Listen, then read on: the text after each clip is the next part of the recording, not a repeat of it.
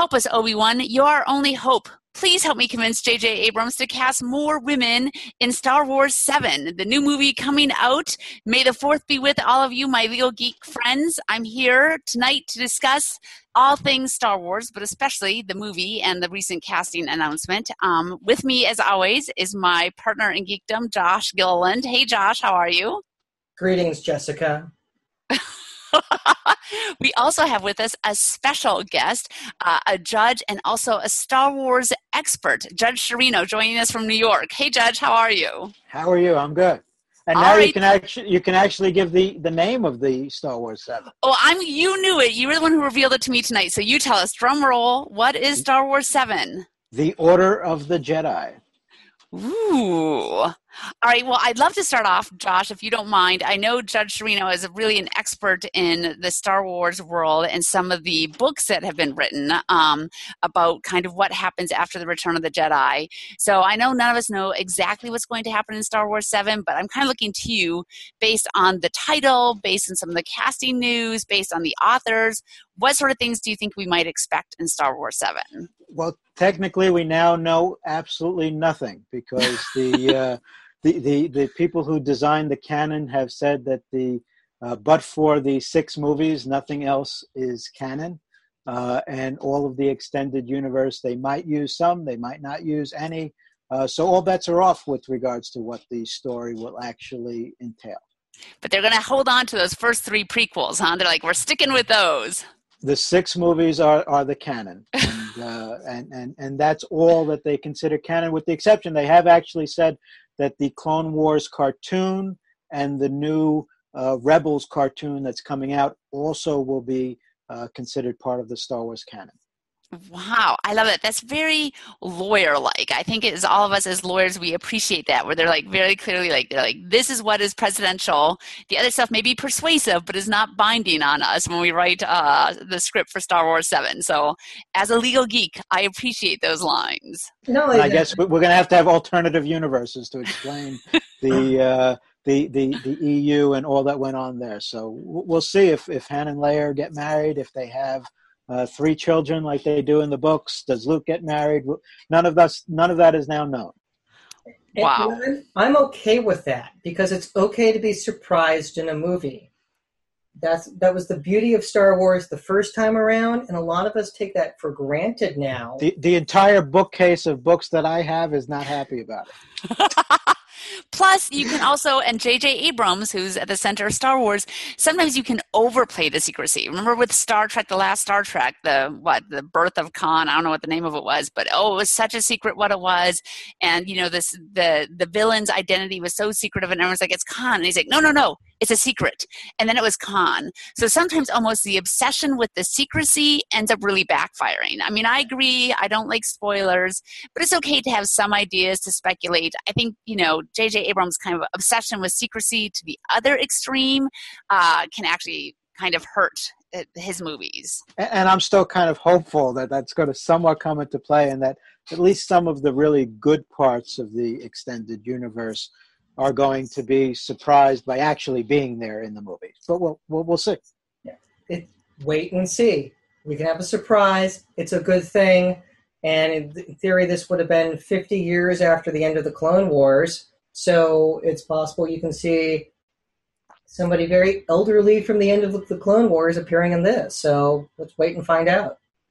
Well, so, okay, and again, I'm not the Star Wars expert that you guys are beyond. I really stick to the original 3.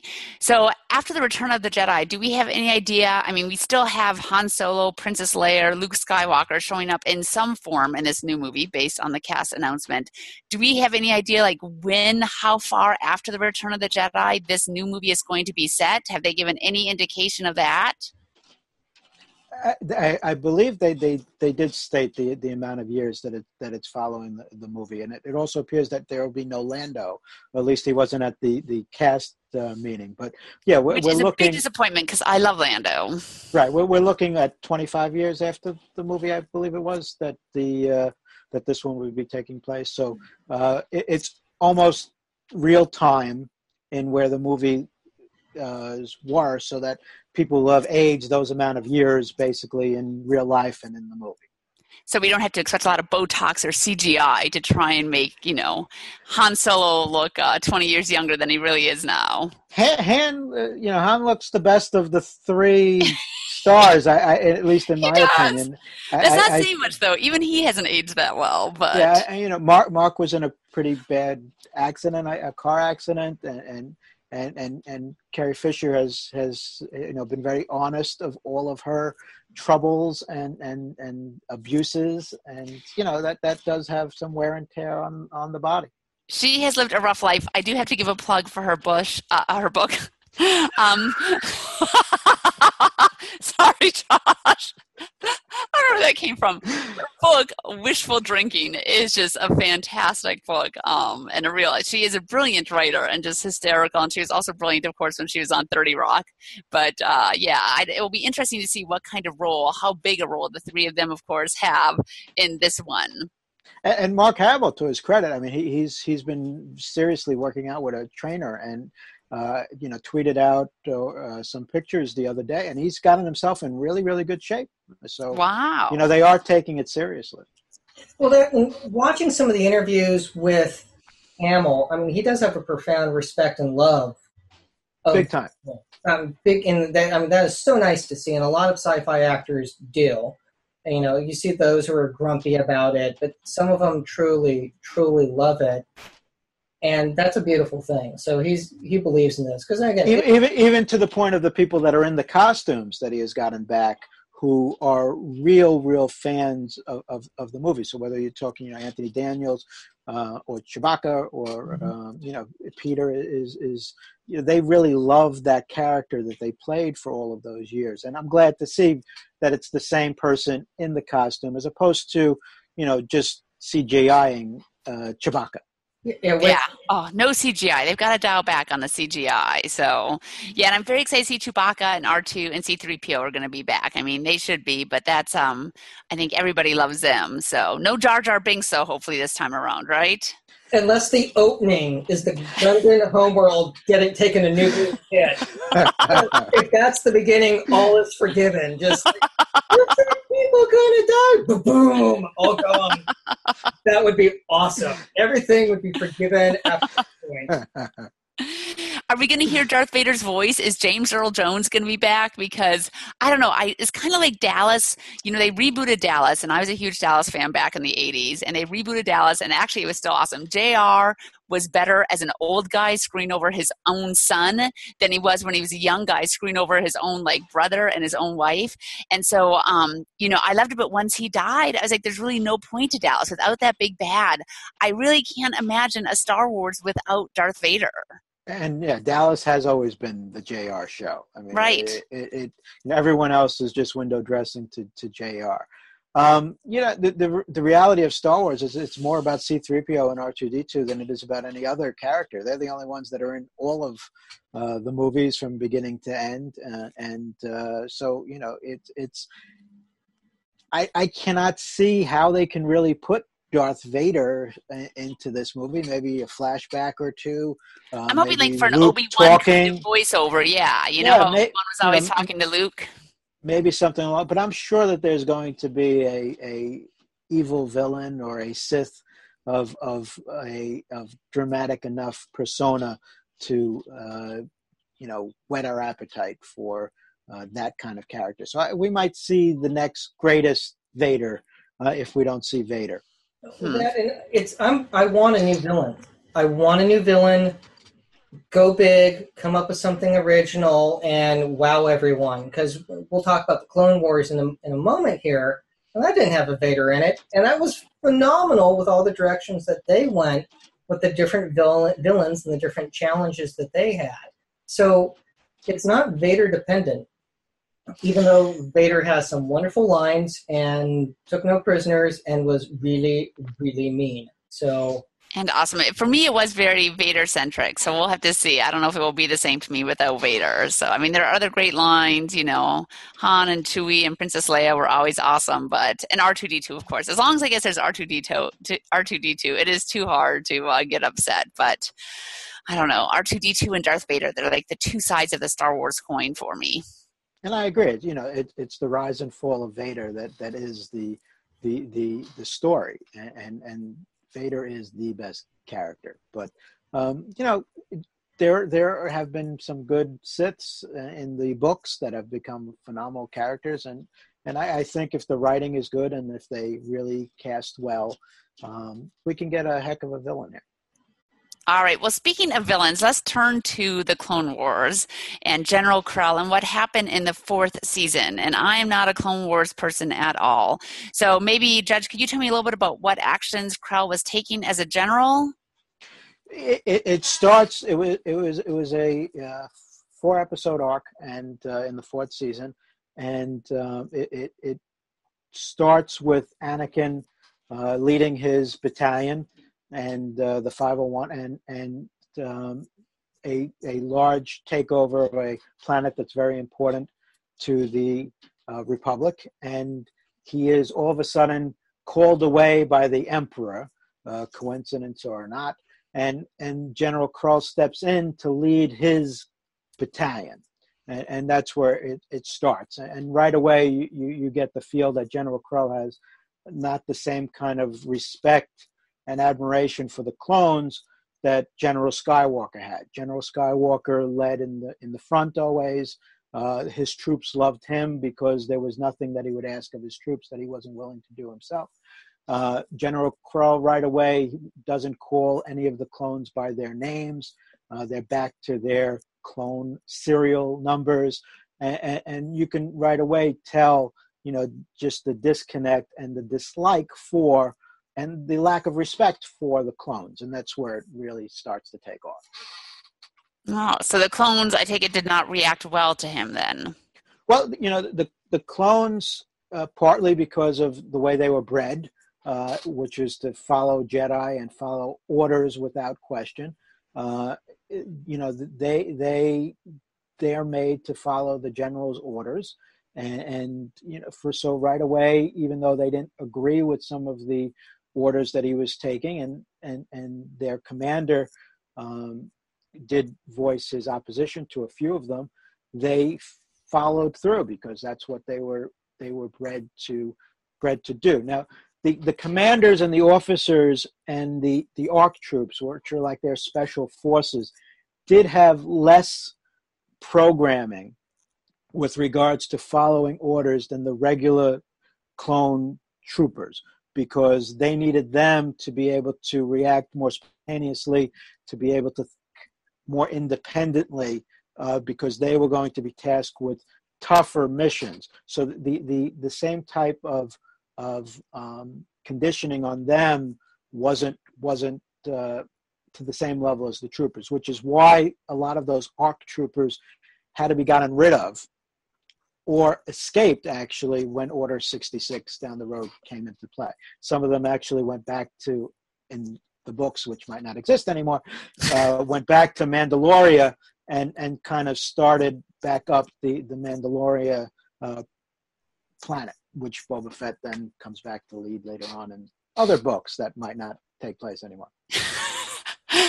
This is a very cool expanded universe, though, and one of these days I'm going to get into it. Maybe if I can get my kids back into Star Wars, I'll be able to start reading and watching some of this stuff with them.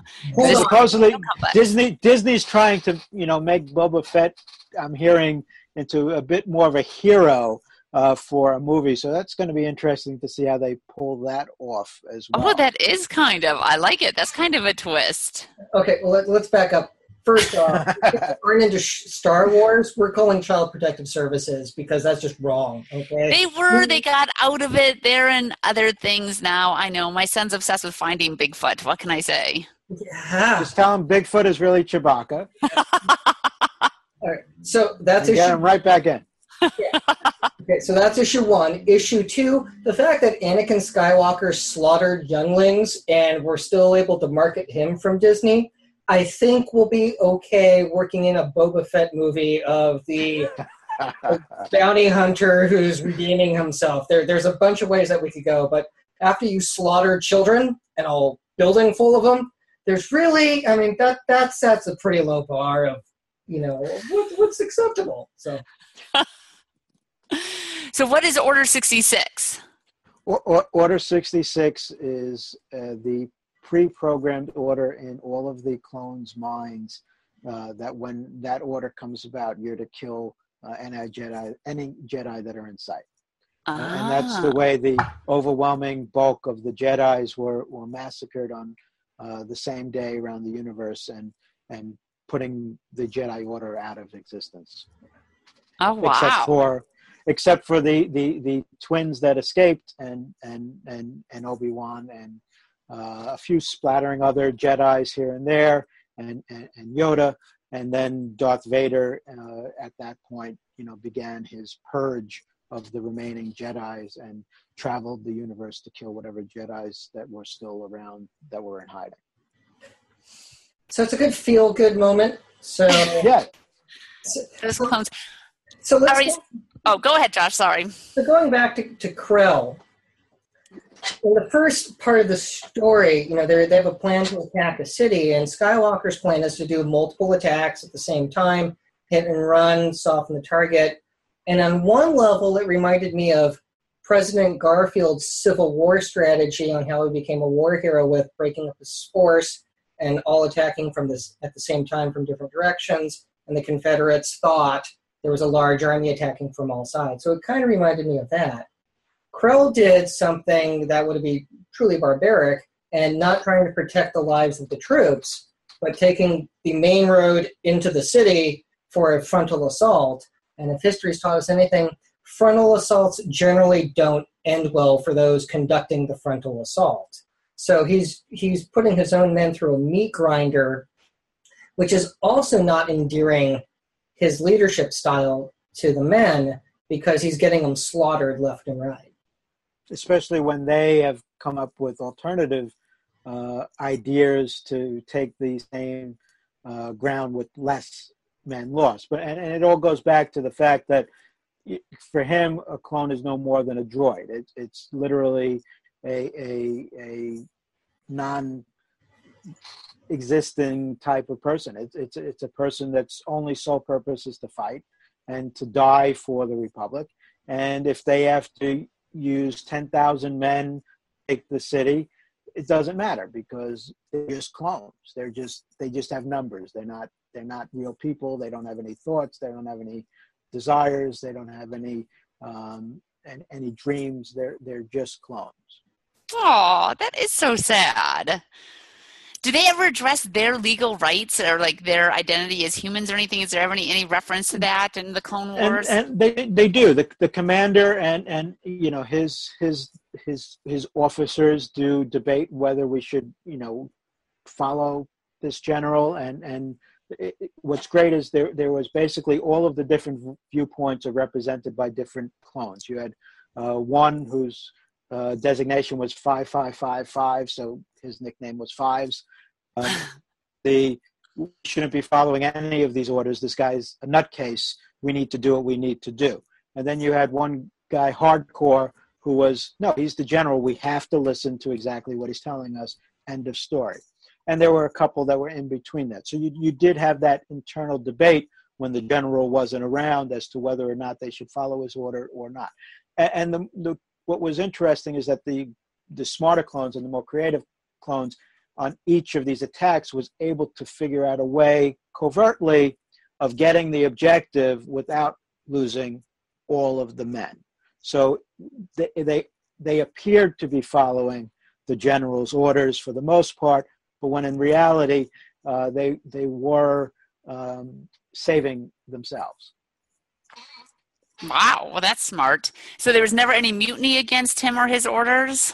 At the end. What happened at the end? Okay, Josh wants to rear us in. There's a step before the end, after they capture the city, because they realize we have a enemy battleship in orbit that the Separatists are using to, bring in supplies. That's going to cause us massive losses. We have some of their captured ships. Let's take the ships up there. To which the general says, no, don't fly those. So they say, okay. And they practice on their own, learn how they work on their own, and launch their own mission. So you have them outright violating orders. for the greater good, so they can actually achieve their higher orders, because Krell's turned into such a whack job and doing things in the worst way humanly possible. So there are elements of, there's a touch of Caine mutiny in there. There's some other, examples as well from literature and books that come in, even from the opening days of World War II, where you had the interim admiral before Nimitz took over after Pearl Harbor cancel a resupply mission. So that did not end well. So it was quite fascinating. It was quite fascinating because you had sailors talking, maybe we should go in and just go out and do it. And the admiral leaving the bridge going, I can't be a part of this. So there was a little of that.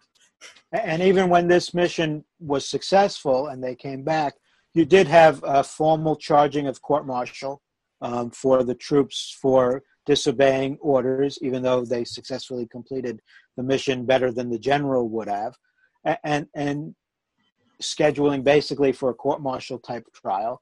And then the general basically says, that's going to take too long. Let's just execute them.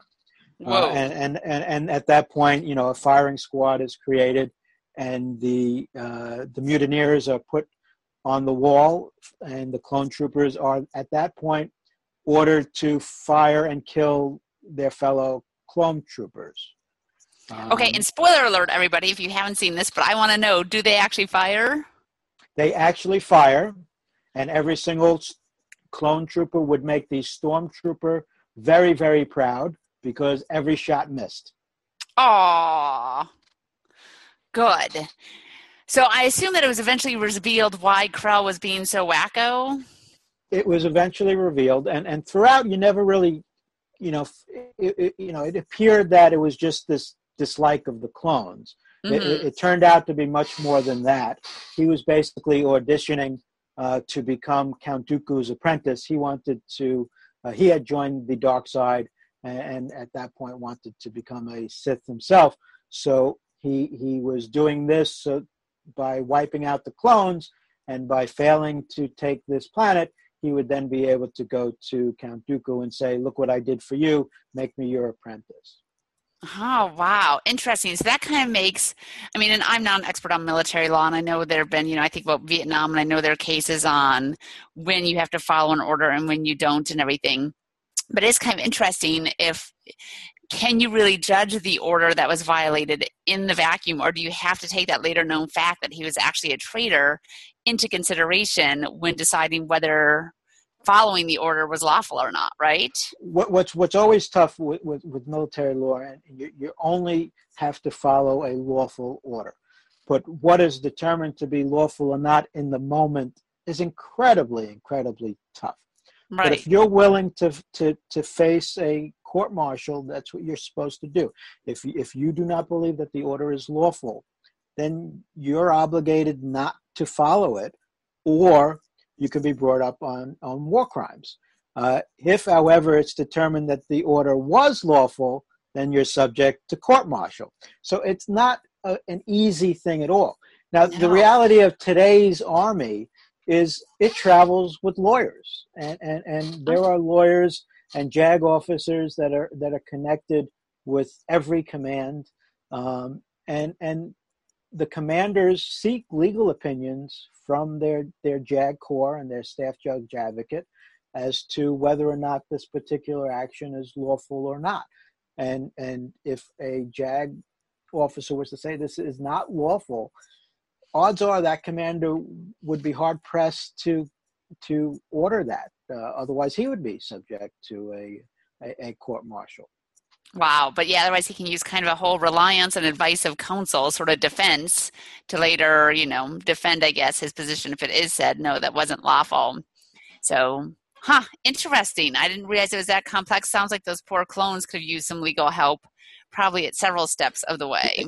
There was not in any episodes any JAG component to any of the clone units, which unfortunate. So maybe that's a something that's needed in the next movie. We should have some Jedi lawyers attached to the new Jedi units to help them make these kind of decisions. Maybe Oscar Isaac can be a Jedi lawyer. Whatever can employ. Lawyers need jobs, especially in today's economy. So whatever can help lawyers get jobs, I'm all for.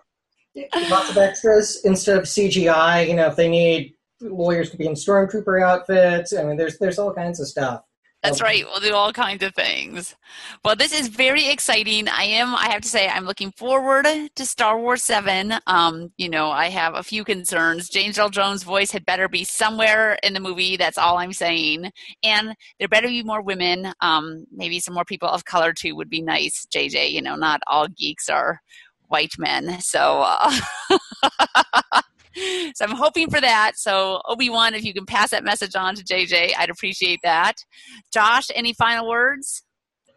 May the 4th be with you. Judge, how about you? Thank you so much for joining us today. And as our resident Star Wars expert, do you have any final thoughts on the movie or the Clone Wars? I'm going to go with May the 4th be with you always as well. Thanks, you guys, so much. Thanks to everyone out there. And yes, May the 4th be with you.